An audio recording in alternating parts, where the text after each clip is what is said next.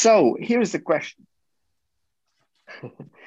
So here is the question.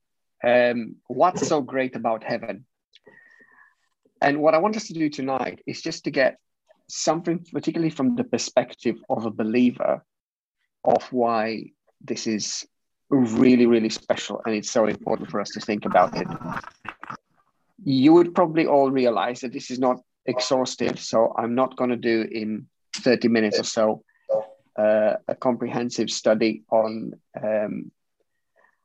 heaven and everything that it entails. But I just want to pinpoint some things that I think would be very helpful to us. Here's the interesting thing. If you were to ask people about heaven, you're likely to get quite a few opinions about it. So I'm going to give you three just angles that people might have about heaven. The first one is this from B.B. King. Some of you would know, a very well-known theologian. Not really. He's a great bluesman. He was a great bluesman. So if into blues, you absolutely love B.B. King. And he was once asked about heaven, and here is his answer. I don't know what happens after this life.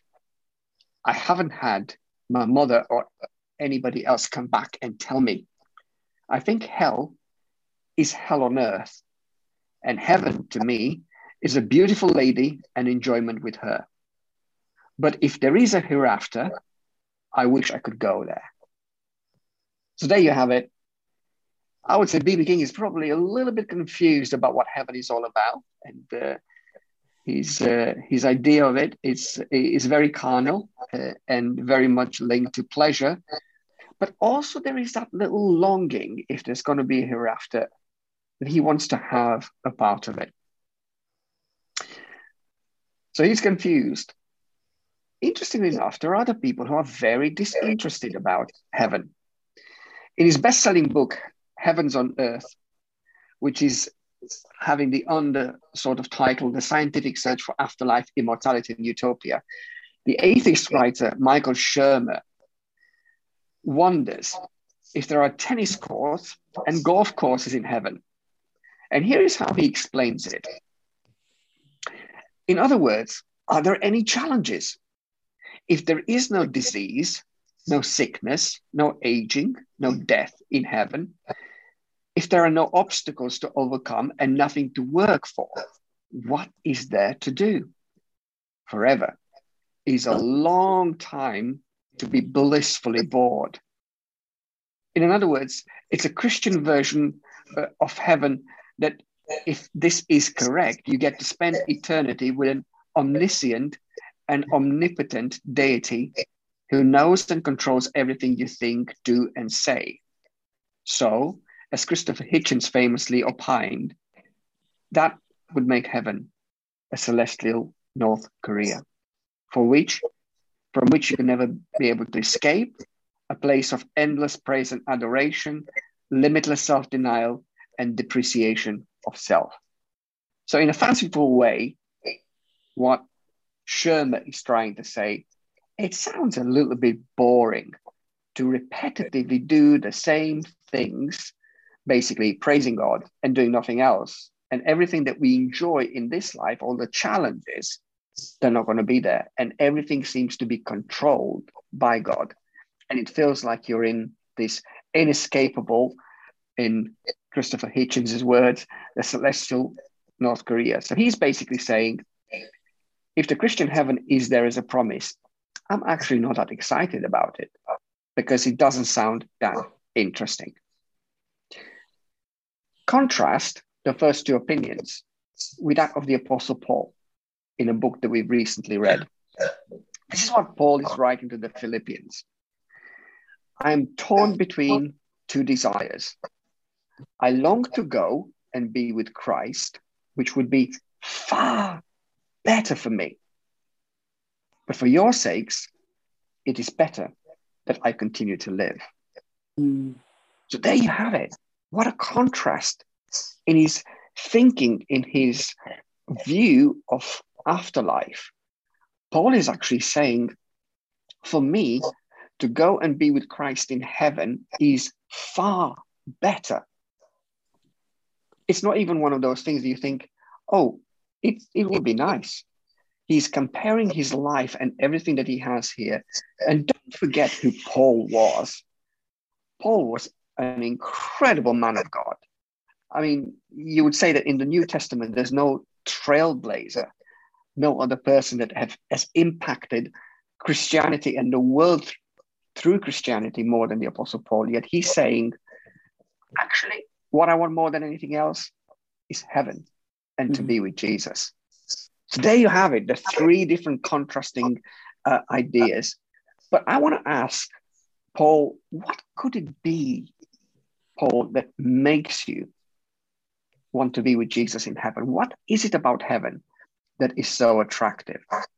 And I'm going to pick up a few things that I think if Paul was able to be here, he would say, these are some of the things that are very precious to me about heaven. And the first one is in heaven. Me and you, we have a name. Listen to Luke 10, verse 20. Jesus is saying to the disciples when they're coming back excited because they've done some great work of setting people free from demonic oppression. He says, however, do not rejoice that the spirits submit to you, but rejoice that your names are written in heaven. Your names are written in heaven. We live in a world where our name is basically our history and our identity. For so many people, the name that they bear opens up doors. And for other people, the name that they have doesn't do anything. It's the difference in this world that a name has. There is that expression, isn't there? People want to make a name for themselves. And it is because very often the name that you have, the reputation, the identity actually brings fame and fortune. And what an encouragement from the words of Jesus when we know that we have a name in heaven, that we are known in heaven. And there is a sense in which our identity is rooted in that. So here's the truth and the good news. No matter what our background is, no matter what our family history is, the reality is that really every single one of us actually partakes in this wonderful privilege of having a name in heaven. I guess you can ask the question, but is my name written in heaven? And it's an important question to have, because that is the foundation of everything. Unless we have a relationship with Jesus, unless we embrace the good news that Jesus brings us, that's what gives us a name. It's the work of Jesus done on the cross and the fact that we have owned it and made it ours. So that's the first thing that is really encouraging. The second thing is this. Again, Paul is writing to the Philippians, and we'd be familiar with this, but we are citizens of heaven, where the Lord Jesus Christ lives, and we are eagerly waiting for him to return as our Savior. You've got to remember who Paul is writing to. He's writing to this mixed crowd in Philippi, a place often seen as a retirement place for Roman soldiers and Roman officers. But also there was a whole mixture of other people, including those who were there, as well as those who would have come into the city. And very often in the ancient world, the city that you were in, particularly if it was one that was desirable and famous, gave you a sense of, again, superiority. But the people that couldn't belong there could have felt very underwhelmed. So I think this is Paul actually trying to speak to a people that probably have arrived, being in Philippi. He's actually saying to them, it isn't the fact that you are a resident of the city of Philippi that makes you great, but what makes you great as a Christian is the fact that you are a citizen of heaven. Some people could have felt proud and arrogant about that position. Some people could have felt very discouraged. And to both, Paul is our identity is rooted in that great truth that we are the citizens of heaven. Now, there's a really powerful countercultural issue here. And this has been debated particularly on the other side of the ocean. And to some degree, it's an issue that's talked about in Europe. You know, what place does nationalism have in a paradigm of Christians living in the kingdom of God? So there's a really interesting discussion that probably we could have that. But one thing is sure, is that I believe because we have a citizenship in heaven, we are privileged people. Certain passports in today's world are very powerful. They open up incredible opportunities. Well, we have the most incredible, spiritually speaking, passport you could ever have, because we are part of a kingdom cannot be shaken. We are those who are citizens of a place that is never ending, enjoying the presence of God forever, which, while for the atheist sounds like a dull thing, for us who love to enjoy the presence of God, to have it permanently, it's an incredible promise. And I think there is a real call to understand that while we don't deny our national identity, who we are in the kingdom of God should transcend that. So here is a good question. Am I first a Brit or a citizen of the kingdom of God? Which one takes precedence? And sometimes those two kingdoms would come into collision because the values of our nations would be so against the kingdom of God. So the question is, who will I be loyal to? It's almost as if it's a situation that Daniel found himself in, the representative of a different kingdom living under a different kingdom. What is he going to do? So those are the encouragements as we think about our citizenship. There's another angle, of course. As a citizen of a country, you represent that country. You either give it a good name or a bad name. And it's interesting how very often that can happen.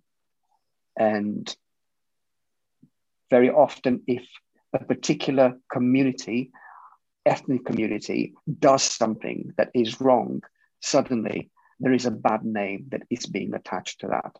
Also, the opposite is true as well. Certain people belonging to a certain ethnic group can be known to be wonderful people, very generous, very kind, very helpful. And this is the question for me. If we are the citizens of heaven, how do we represent the country that we're part of, the nation that we're part of? The third thing, the Apostle Peter this time, so we had Jesus, we had Paul, and now the Apostle Peter in 1 Peter 1:4. He says this, and we have a priceless inheritance, an inheritance that is kept in heaven for you, pure and undefiled, beyond the reach of change and decay. An inheritance. So you're asking, what do we have in heaven? Well, we have a name, we have a citizenship, we have an inheritance. And I'm sure there are some of you in this room who would have had an inheritance that you have enjoyed. And there's others in the room that might get an inheritance that they will enjoy. An inheritance can make one's life easier. I remember in a conversation a few months ago, talking to somebody, and they were describing a relative of theirs, saying, well, you know, they have come into some inheritance money and it's totally changed their life. And it's made their life nicer and easier. And some of the things they always wanted to do, now they were able to do. An inheritance is a beautiful thing. And I guess it can be squandered, like the young rich ruler in the story that Jesus tells, or it can be invested. The reality is, for most people, either it's a very poor inheritance, or for a lot of people, it's inexistent. Only a few are fortunate to have a fortune. The good news for all is that in Christ, we all have an inheritance. Now, you might want to ask me, well, Christy, how much is it and what is it?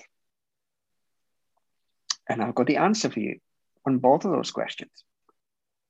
It's a mystery. I don't know exactly what it is, and I don't know how much it is, but I know for sure that we have this wonderful promise of what the Apostle Peter is calling a priceless inheritance. And remember that he was part of the disciples, and the disciples asked Jesus, Lord, what will we have if we lose so much in this life by following you? And Jesus' promise was phenomenal. So he knows what he's talking about. And he's encouraging us by this wonderful reminder that we have an inheritance, which is priceless, and it's kept in heaven beyond the reach of change and decay. Truth is, a lot of inheritances can be vanishing just like that, gone. Something can happen, an accident, an investment that you make, and it just goes. And Peter is saying, no. The inheritance that me and you have in Christ is actually not subject to change and decay. It's safe, it's there, and it is priceless. So the quality and the real wonder of this inheritance is really truly something to make our hearts glad. As we look around and sometimes think, oh, all the other people seem to be having a great life, a nice life. They can afford this and they can afford that. What about us? What about me? Well, let's change perspective and think of the fact that we have this wonderful inheritance that Peter is talking about. What else do we have? Why is heaven wonderful? We also have a reward. Jesus is talking in Matthew 5:12. Rejoice and be glad. This is in the context of persecution and suffering. Rejoice and be glad, because great is your reward in heaven, for in the same way they persecuted the prophets that were before you. So what Jesus is actually saying, you're suffering because of the gospel. You're suffering because of obedience to me and to righteousness. May not be seen in this world. Jesus certainly doesn't talk about prosperity gospel here. He actually talks about of a different kind of gospel, where he's actually saying, although in this life you may be reviled, you may be falsely accused, you may be persecuted, let me remind you, rejoice and be glad, not because you're going through a hard time, but rejoice and be glad because great is your reward in heaven. In other words, as the saying goes, God is no man's debtor. Any act of sacrificial obedience, any suffering that we face is noticed by Jesus and greatly rewarded. And that's an encouragement about perspective and perseverance, because it's so easy to lose heart. It is so easy to look at the trials and tribulations on this earth, particularly as a result of following Jesus, and think, it doesn't seem to add up. And Jesus would say, no, it doesn't, because it's not about here and now, but let me remind you. And it is about that sense of perseverance, knowing that we are actually being rewarded in heaven for that obedience that is there. Last but not least, I'll give you another one. Jesus again in Matthew 6. So we're studying the Sermon on the Mount, Matthew 6, verse 20. Jesus is talking about worry and about storing up treasures. And he says this, store up for yourselves treasures in heaven, where moths and vermin do not destroy it, and where thieves do not break in and steal. Treasure gathering is a human habit. We all do it, consciously or subconsciously. We all invest our passion, our time, our effort, our money into something. We will gather treasure. And Jesus is encouraging us again to be strategic and think, about heaven. So actually, every single one of us would have stored a certain amount of treasure in heaven and a certain amount of treasure on earth. And it seems like Jesus is saying, you've got to make sure that actually you're storing your treasure, not on earth where thieves steal it and rust gets it and vermin get it and it's going to be lost. But make sure that you actually invest in such a way to store treasure in heaven. I guess some people are just ruthlessly pursuing success in order to have a bigger car and a bigger house and a longer holiday in a more expensive resort. I guess some people are hedonists who think, I just want to get the maximum amount of pleasure I can get here. Other people can be altruists. They can be thinking, well, I want to invest in other people's lives. Jesus is encouraging us to avoid the disappointment of accumulating treasures here on earth that will be gone just as the sand will sift through our fingers and be lost. So it's an important reminder, and it should shift our perspective about the way we live our life. So if you're asking the question, what could it be that would have made Paul excited about wanting to be in heaven, torn between the two desires, yet longing to be with Christ, which is better for him? What is it? I think it is the fact that he knows that in heaven we have a name. In heaven, we have a citizenship. In heaven, we have an inheritance. In heaven, we have a reward. In heaven, we have a treasure. But maybe the deeper question is this. So if all this is true, and all these wonderful, encouraging things are there for us in heaven, how does a healthy heavenly perspective impact my life right here, right now, today? Well, let's listen to Paul in what he writes to the Colossians. Colossians 1, verses 4 and 5.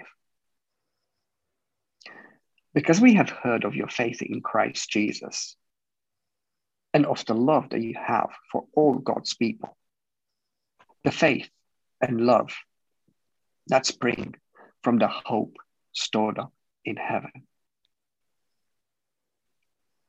So if you're thinking, why should I think about heaven? How does this affect me right here, right now? I think Paul is hinting in these verses, in this couple of verses, that actually a heavenly perspective brings spiritual maturity. Let me repeat that again. A heavenly perspective brings spiritual maturity. So Paul is praising the Colossians. He says, I've heard about your faith in Christ and the love for all of God's people. So actually that's kind of really 10 out of 10, because they're doing it both. They have the worship of God and also the vertical, if you want, and the horizontal. So it's both their relationship, love the Lord your God with all your heart, mind, and strength, and love your neighbor as yourself. So it seems like these people are living in this maturity of great worship and great relationships. But what's the secret? So he says that the faith and the love spring from the hope stored up for you in heaven. So it's the hope that is in heaven that actually generates the faith and the love that makes them have faith in the Lord, the vertical, the worship, and also love for others. So actually, what Paul is praising them and the reputation they gained, and that sort of vertical and horizontal maturity, it's actually motivated and fueled up by the hope that is stored in heaven.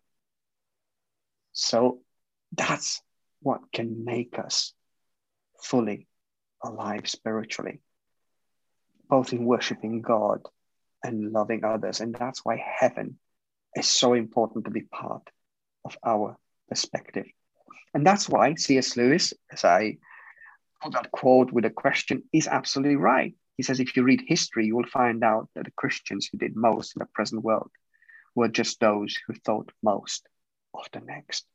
That's why. So that's such an important part of our life. In many ways, we could probably say we need to be so heavenly minded in order to be of earthly good. Interestingly enough, as I close, Hitchens, he was battling cancer in a brutal way towards the end of his life. That's Christopher Hitchens. For those of you not familiar, he was part of the New Atheism. He was a brilliant, brilliant writer and great speaker as well. And interestingly enough, in one of the speeches that he did shortly before his death in 2011, he said this: "It will happen to all of us that at some point you get tapped on the shoulder and told not just that the party's over, but that the party's going on and you have to live." That's the reflection, I think, that upsets most people about their demise, about death. All right, then, he said, let's pretend the opposite. Instead, maybe you'll get a tap on the shoulder and you get told there's great news. The party is going on forever and you can't leave. That's an interesting sort of little shift that seemed to be happening in Hitchens' mind. And that's a wonderful line to kind of end up from where we started. This is the great truth. Heaven is this wonderful, wonderful party that is going on forever. And you get a tap on the shoulder being told, you can't leave. You can enjoy this forever.